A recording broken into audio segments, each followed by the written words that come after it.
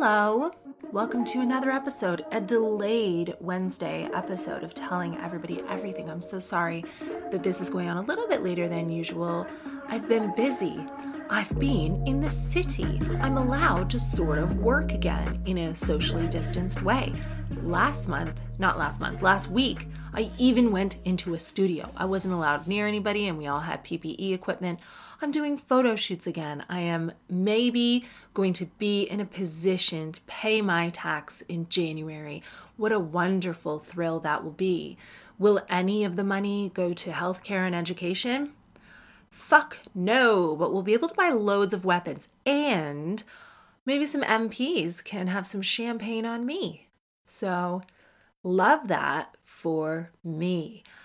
I have this pub around the corner. Maybe you've been back to work. Maybe you've been to the pub. I hope you're enjoying some sense of normalcy in your life and that you're safe and happy and healthy and well.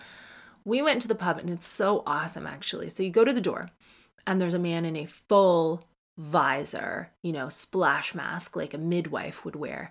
And he stood there with a clipboard and he takes your name and phone number. And that is a bit of a personal data thing that not a lot of everyone is comfortable with. And I'll tell you why they're not comfortable. I saw a young woman's tweets just the other day, and she said a bartender from her local started DMing her, being like, oh, haha, I'm a bit cheeky, but I used the information that you gave me in our COVID personal information screening to reach out and tell you how beautiful you are and ask you on a date. I mean, yes, cheeky. Of course, men somewhere are finding a way to exploit those rules and use them to contact women, so fuck off. My local pub, no one yet has called me asking for a date, but you have to give them your number. And that way, there's this tracking and tracing thing. So if someone was in the pub that day, they contact everyone on the list who's been to the pub and they say, hey, you've been exposed to chlamydia, COVID, hepatitis, whatever it may be. And then you have to self-isolate and get a test. I don't know anymore what I think is a good system or bad, but it was fine with me. Like, I've always been fine with my information being given to companies. As a wider idea, is it good? No. Is it moral? Probably not. Is it an invasion? Yes. But really, for the most part, all these companies want to do is sell to you.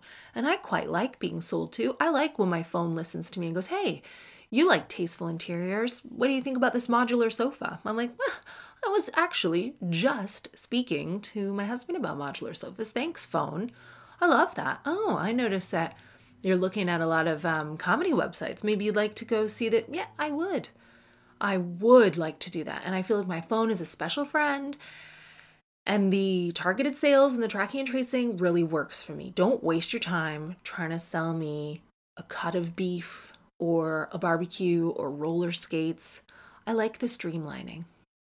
But anyway, you go into the pub and they're very good at table service all of a sudden. Oh, Britain, it seems that you can get a waiter to take his ass over to your actual table and take an order. We don't have to place these orders at the bar. After all, who could have thunk it?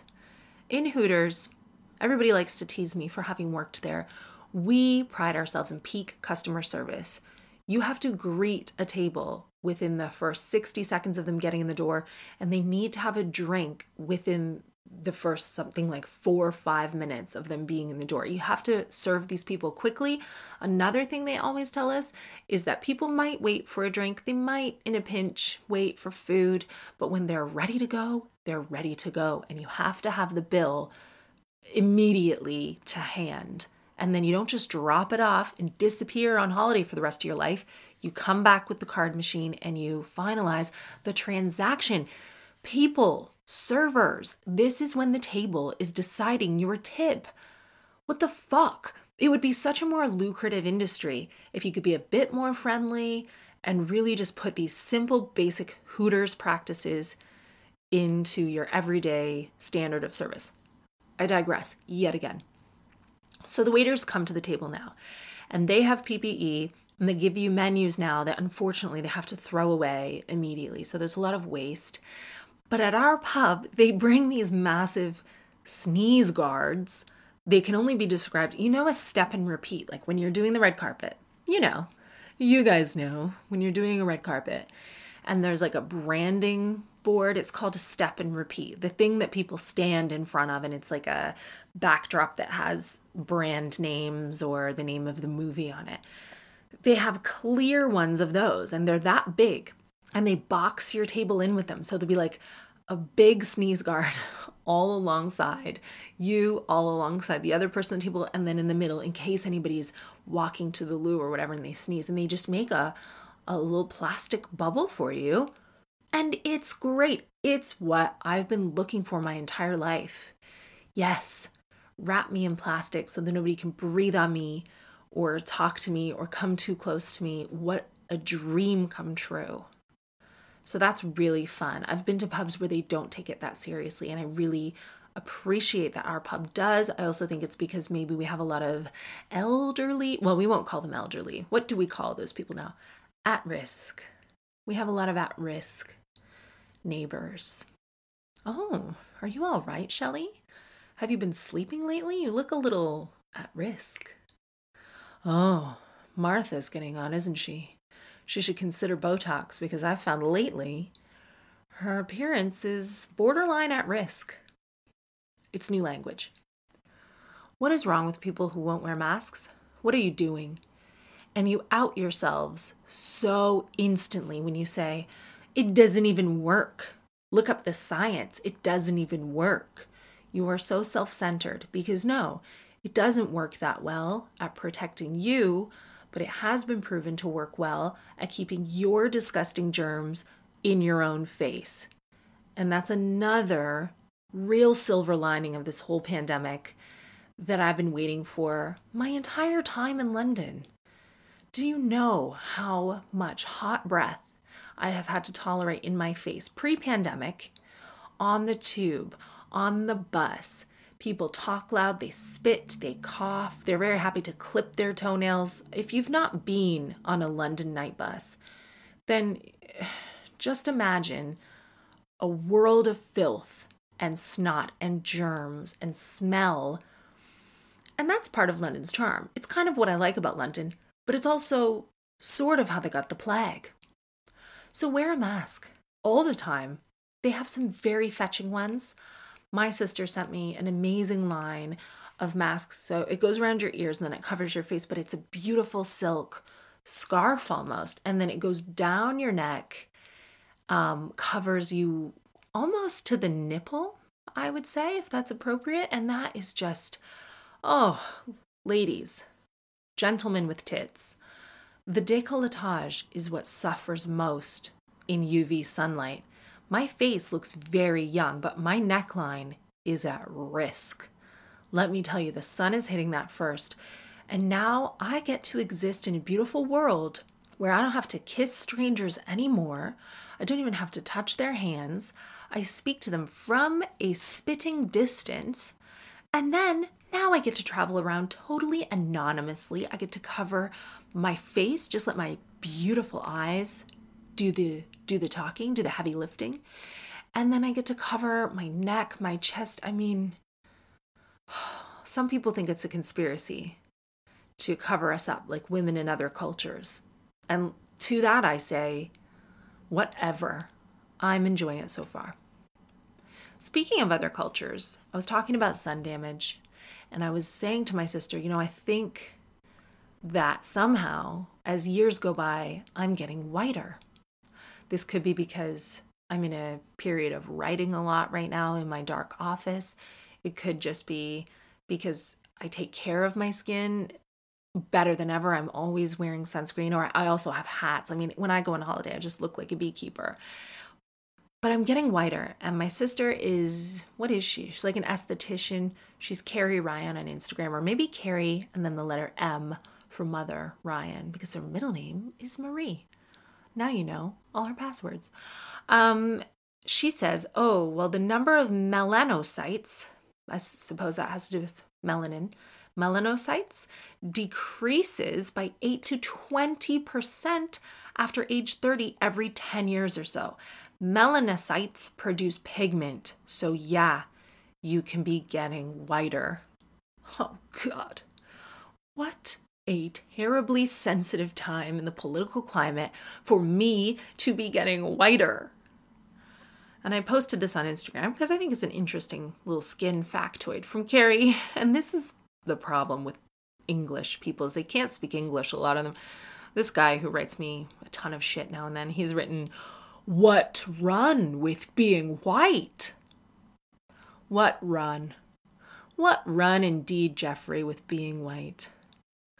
God damn it. Speak the language. Go back to where you came from. You first, Jeff. I'm going to go straight into the emails today because I have so many, and I have to say that most of them seem to be about the kitchen experience. This woman was looking to buy a kitchen from a local showroom kitchen franchise, and they said, here's Catherine Ryan's address, go there, she has our kitchen. And then this stranger came over and Bobby let her in. First of all, a lot of people are trying to guess what company it was by the name I gave. Well, I always give fake names, so good luck. That was not the actual kitchen lady's name, but also it doesn't matter. You have made it very clear to me that this was in breach of data protection laws and that it's not normal in Britain because, you just have to check every once in a while that I'm not misunderstanding the culture and I was supposed to be a friendly neighbor and let her in. No, I've moved to exactly the right place. You guys are not friendly. You are more outraged than I actually thought that you would be. People want revenge over this kitchen thing. They're like, you need to sue, you need to do this, you need to get a discount on the kitchen that you have because apparently you're moonlighting as a showroom for the company. Let it just be said, thank you. I'm vindicated. I am not the asshole in this scenario, and that's good to know. Absolutely no responses pointed to me as the asshole. The kitchen company is the asshole. Will I reach out for Joe Lycett's help? Will this be a subject on Joe Lycett's Got Your Back? No, because I really think that when I politely rang and very North London style chastised the woman just by saying, don't do that again, I think she's probably not going to do it again. And maybe anyone listening to the podcast who might have access to customers' personal details and might think about giving them out, please don't. And if you are the kitchen person who has my personal details, don't give them out to anyone else as like revenge for this. Please. Okay. This email really scared me because the title was partially blocked. You only get a few characters. So it says, "Pandemic killed my And I was thinking, pandemic killed my dog, my dick, my dad, my dealer. Pandemic killed this woman's dream job. This is Ruth. Ruth found out that the current small business that she works for is closing partially due to the pandemic. Ruth says, I relocated for this job. This was my dream. I loved it so much. This news feels like the last straw during the lockdown. It was a really niche and unique situation. I'm in my 20s. I don't have the sort of capital or expertise to buy the business or recreate this concept. I feel so lost. I really thought this would be my career, at least for a while. The only thing getting me through the lockdown was the thought of getting back to work. I don't know what to do. I feel like I've lost my dream. I feel so fulfilled at work. Do you have any advice about what to do when you've lost your dream job? It has meant the world to me, and I can't imagine being so happy in any other career. Well, if you can't imagine being so happy in any other career, then you will be right. Whatever you are seeking, you will find. It sucks to lose your dream job. It really hurts like any loss, and I suppose you'll have to set aside time to grieve this loss like you would any loss. You're going to have to maybe scream and cry and punch a pillow and get angry or go for a walk or have a few gins, whatever your coping mechanism for grief is. But for me, it just takes distance from the event. So it just takes time. And if you're in your 20s and you're obviously talented enough to get this job, a lot of people are experiencing loss right now, and there will be another opportunity for you. Indigenous literature about psychiatry, it always says when suffering comes, don't push it away. You have to invite it into your life and ask you what it has to teach you. You have to trust that even though you feel this job was meant for you, this job was not. And there's something around the corner. There always is. And I'm old. I am old. I'm only in my 30s, but I'm on television, so that's like a human, like normal person, 85. And I just know this. You have to believe me. I've lost things that I really thought that I wanted. Let me think of what they were, because I'll tell you, I might have been grief-stricken at the time, but I don't care now. What comes to mind immediately is men. I really thought that I wanted men that I didn't, and good riddance to them. When I was your age, early 20s, I was living in Toronto, and I didn't yet know that I wanted to be a comedian. I thought I wanted to be a presenter. I knew that I loved communicating, and I loved media, and I loved entertainment, and I loved getting all glammed up. And I had a lot of confidence when it came to being on stage and chatting to people. I wanted to be still this like pretty cool girl. I wanted to be what you have in this country, DJs. We used to call them VJs, like video jockey. I'm not sure if you call them that in the UK, but that's what we called them. So we had Much Music VJs, and then MTV Canada was born, and they needed their own VJs. And I thought, wow, I'm going to have this job. And I tried so hard for the interview. I got all glammed up, and I got pretty far in the interview too, to the point that they were filming behind the scenes of my auditions. It was like making it pretty far in American Idol. And I was so close, or at least I felt so close, and I didn't get the job. And when I found out that they'd chosen someone else, I was truly heartbroken. I thought that was it. I thought this is my only chance. And of course they went with someone who was more, what was the word?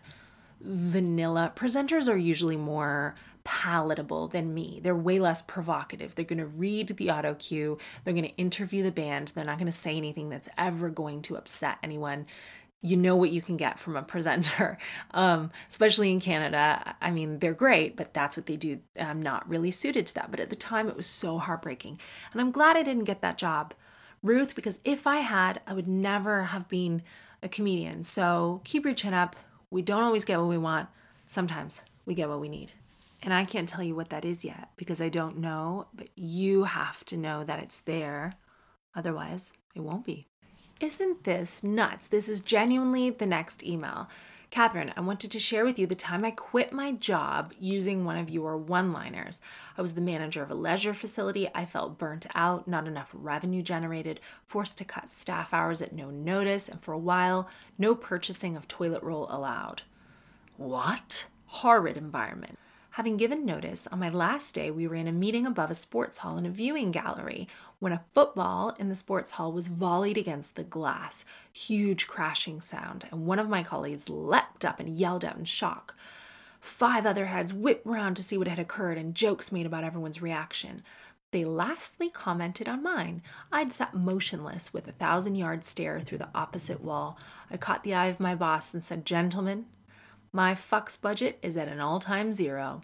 A wry smile appeared on his face, and he knew I meant it. Loved that line, and in that moment it gave perfect clarity of where I was emotionally and why I had to leave. A couple of years on, I'm with a new company doing a very different job and just landed a promotion, so it's never easy, but it is worth it. I know these times are very difficult regarding employment, but to anyone listening, I would say don't let your fucks budget get close to 0. Leave first and invest those fucks in a place that deserves it as soon as you can." Oh, that's a very nice email. Thank you very much. And I hope that it helps my previous person. Now, I know, Ruth, in the previous email, you want your job. But look, one door closes and a window opens. Even for this dude who clearly curses in the workplace and has no reflexes for a ball fucking crashing off the glass. You've got reflexes, Ruth. You can be fine. This one is health related. Catherine, I've been tempted to email you after every podcast, but finally I'm doing it. Good. And if you're listening now and you want to email me, the email is tellingeverybodyeverything@gmail.com. Do not email a similar email address because there is a very nice lady who's forwarding all your emails to me, but you're emailing the wrong address. I'm not even going to say what it is. I'm only going to say mine. It is tellingeverybodyeverything@gmail.com. Back to you. Anyway, I get bitten by everything. I get horrendous heat rash, blah, blah, blah. A few people have asked me if I have lupus. I saw a rheumatologist who just bollocked me because my GP had ordered every blood test on offer. 5 years later, my skin is still a state, and I swear I have arthritis in some finger joints. In terms of bites, I clean my house. The cats have regular treatments. I feel like the NHS is busy doing important things, so thinking a little research and maybe some diet changes would be a good place to start. I have also been told lupus is difficult to diagnose. If you have any books or websites you would recommend, I would love to hear about them. Aren't women funny? Well, I feel like the NHS is just very busy doing more important things. Honey, you have arthritis, your skin, you say, is a mess and everything's biting you? When will you be important enough? The NHS is not a charity, though because of our government, it does rely on many charities to boost it. But the NHS is not a charity that's like helping you out of the goodness of its heart. It's a service that you pay for when you do your taxes. Is that money being allocated enough to the NHS? This is a whole different day, but never feel guilty for using the NHS. That is what it's for. And I promise you, the people working for the NHS want to help you. This rheumatologist who bollocked you, it was me who bullied my GP into writing down all these blood tests, because what I wanted to do today, didn't want to go down to the pubs with my friends and be not bitten by 1,000 invisible bugs and get heat rash and have arthritis to the point I can't even lift a pint with my fingers. What I wanted to do today, rheumatologist, is come see you and have 10 vials of blood extracted so that I can pass out in the fucking lift because the NHS can't afford to give me a cookie afterwards. Bitch. I don't actually talk to people this way, but I sort of think that you should. All right. So lupus, for a start, is not difficult to diagnose.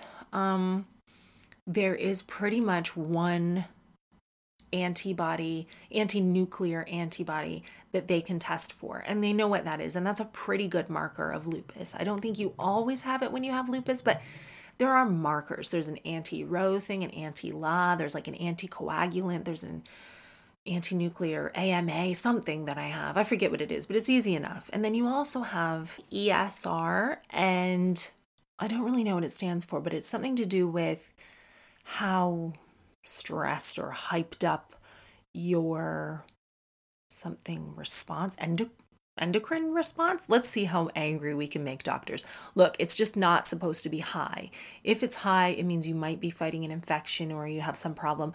Mine is always kind of like 30, which is too high. That's a good marker for lupus. And then they always check your white blood cells and your red blood cells, and I never have any neutrophils or the other Licopils or something. There's so many markers for lupus. So there are a few things. There's also a Coombs test. Like, don't let anybody tell you, oh, lupus is really hard to diagnose. There have been no advances in it since the 50s. It is bullshit.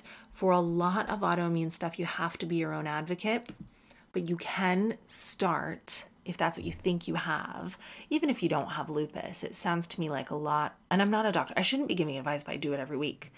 Just to be clear to everyone, all my advice is anecdotal, okay? I'm not a professional, though I am pretty much always right. Your symptoms sound like an autoimmune response. There are so many linked autoimmune diseases. They don't necessarily have to be lupus. I personally think lupus itself is split up into like 20 different things, and they call all of them lupus because it presents so differently in everyone.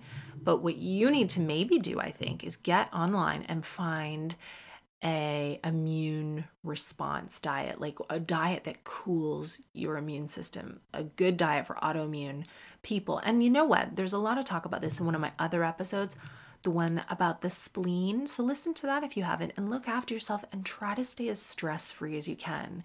And do not apologize for using what is a public health service. Some might even call it a national health service. Here's another. Hi, Catherine. I had a baby during lockdown. Oh, give you. That's been pretty crazy. The baby's now 6 weeks old. So far, we have isolated and only let family hold the baby since grandparents were allowed to help out with childcare under the new guidance. Guidance. The guidance given by this government is as consistent as the behavior of one of those emotional support dogs that's just a regular cockapoo with absolutely no training. You know those women, they just want to bring their dogs, and I'm sorry I said women, but I do mean women. They want to bring their dogs on flights for free and on public transport. So they strap a "please don't pet me, I'm working" vest on the dog. And the dog's in the grocery store just shitting everywhere, eating kids, pissing all over the tube seat. Oh, it's an emotional... This dog is giving you zero guidance. This dog is an absolute menace, and it's destroying this McDonald's, ma'am. Now that lockdown is easing, more and more of my friends want to meet the baby, and some of them have not been taking lockdown as seriously as others. I don't even need to read on. You are considering letting these people near your infant? You are considering letting these people burst your little COVID bubble and compromise your lowered immunity? I certainly fucking hope not. Let's find out. One of them is desperate to hold the baby and wasn't very understanding when I said we weren't comfortable with that for now. Oh, good for you.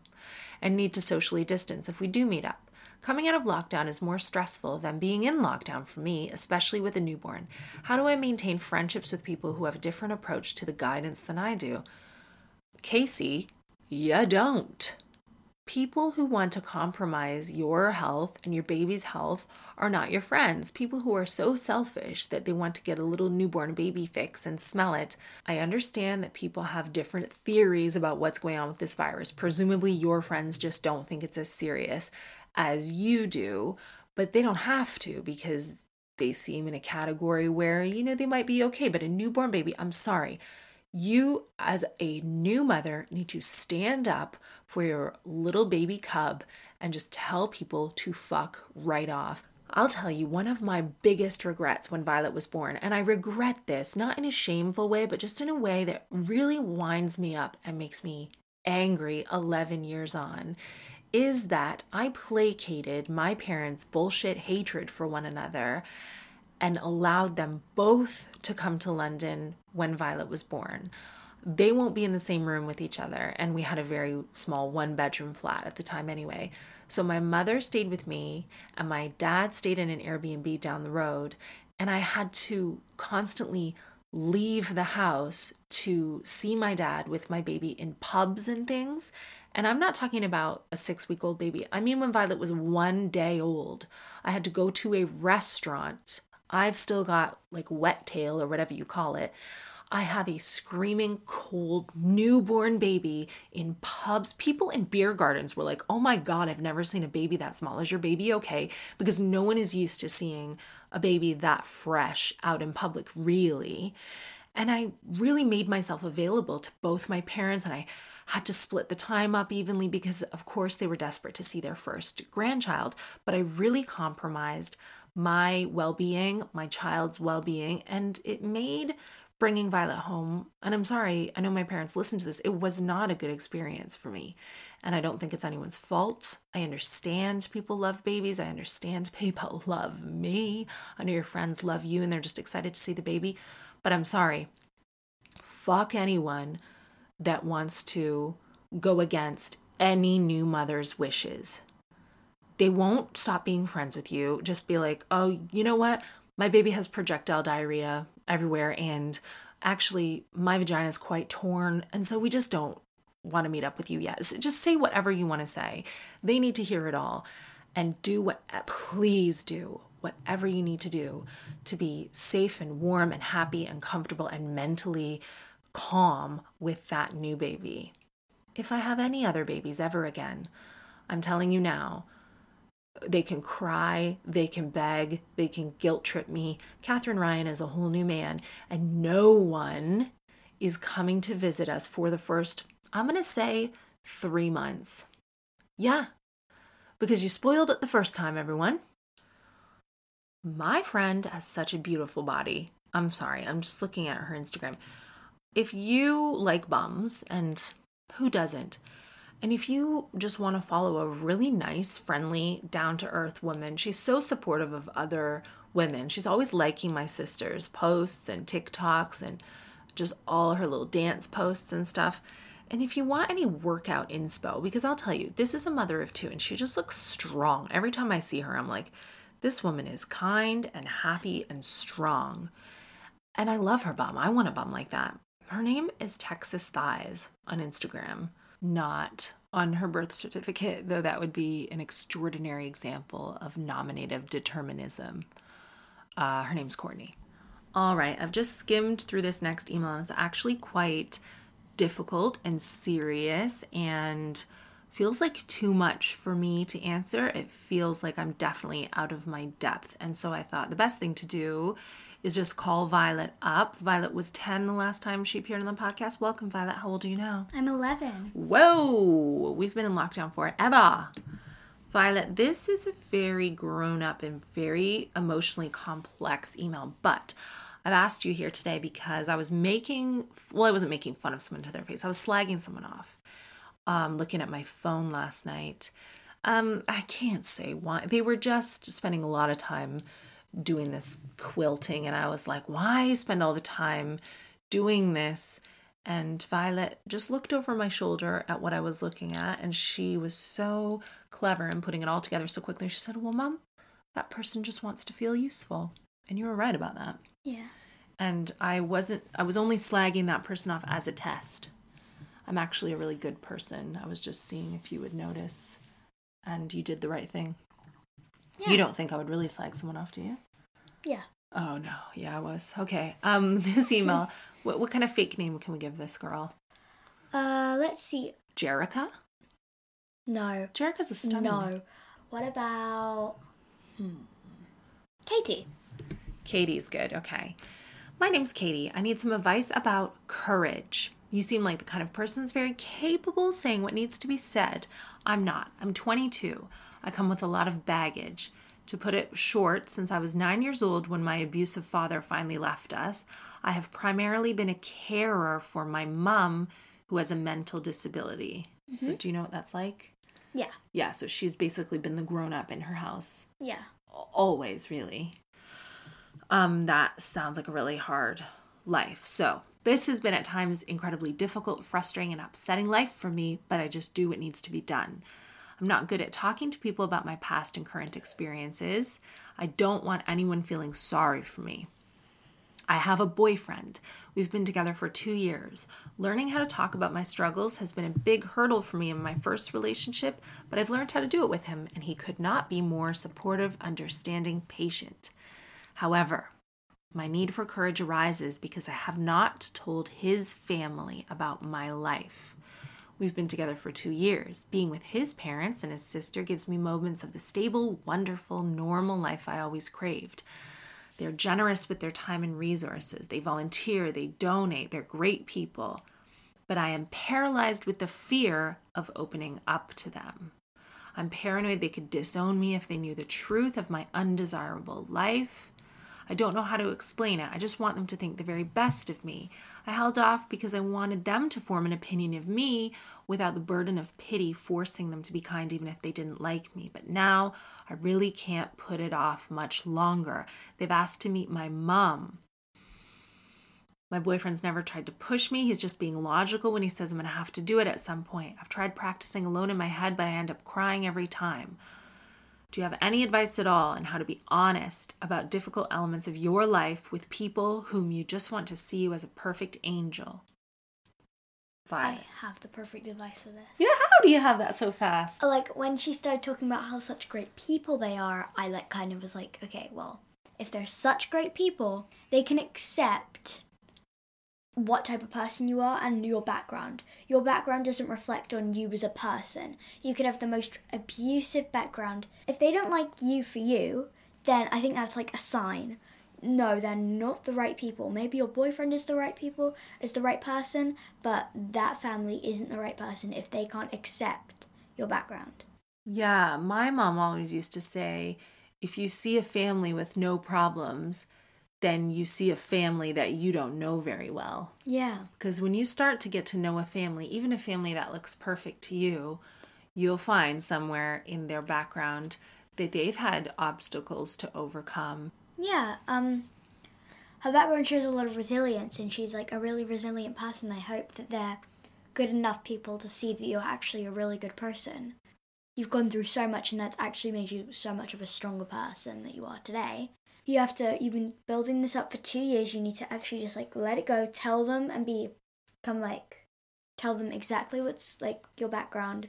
I don't think pity when I look at your story. I'm like, wow, that seems like such a brave, strong, resilient person.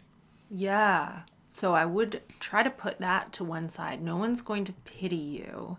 I definitely think your boyfriend has a point that you can't put it off any longer, because the more you do put it off, it sounds like you're going over it in your head and you're crying. I think sometimes we build things up, and you will feel so relieved when you do introduce your mother to this family and you find that they are the people that you thought. Maybe your real fear is that these lovely people, this wonderful family that you feel close to, maybe your fear is that they aren't so wonderful after all, and they will shun you or judge your mother. But I don't think you have to be afraid of that. I think they will understand and they will welcome you and love you just as much as they did before.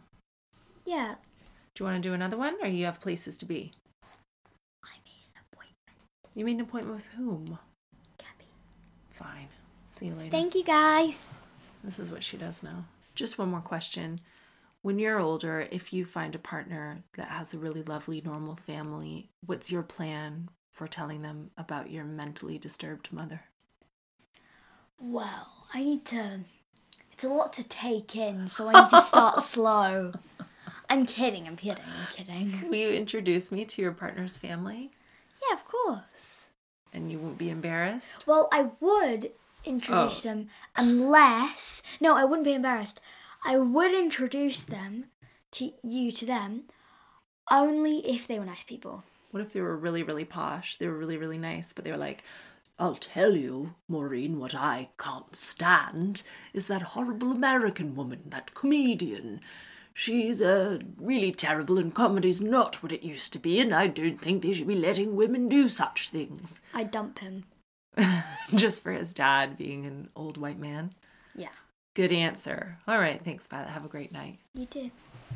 Her accent is so funny now. Like, she's been raised in Heathrow Airport. She sometimes dips into this American. She'll be like, if he's a good person, if he's a good person, and people say, oh, she's sounding a lot more like you. No, she's sounding a lot more like TikTok and television and YouTubers. That is where she gets that accent. She's sounding more like James Charles.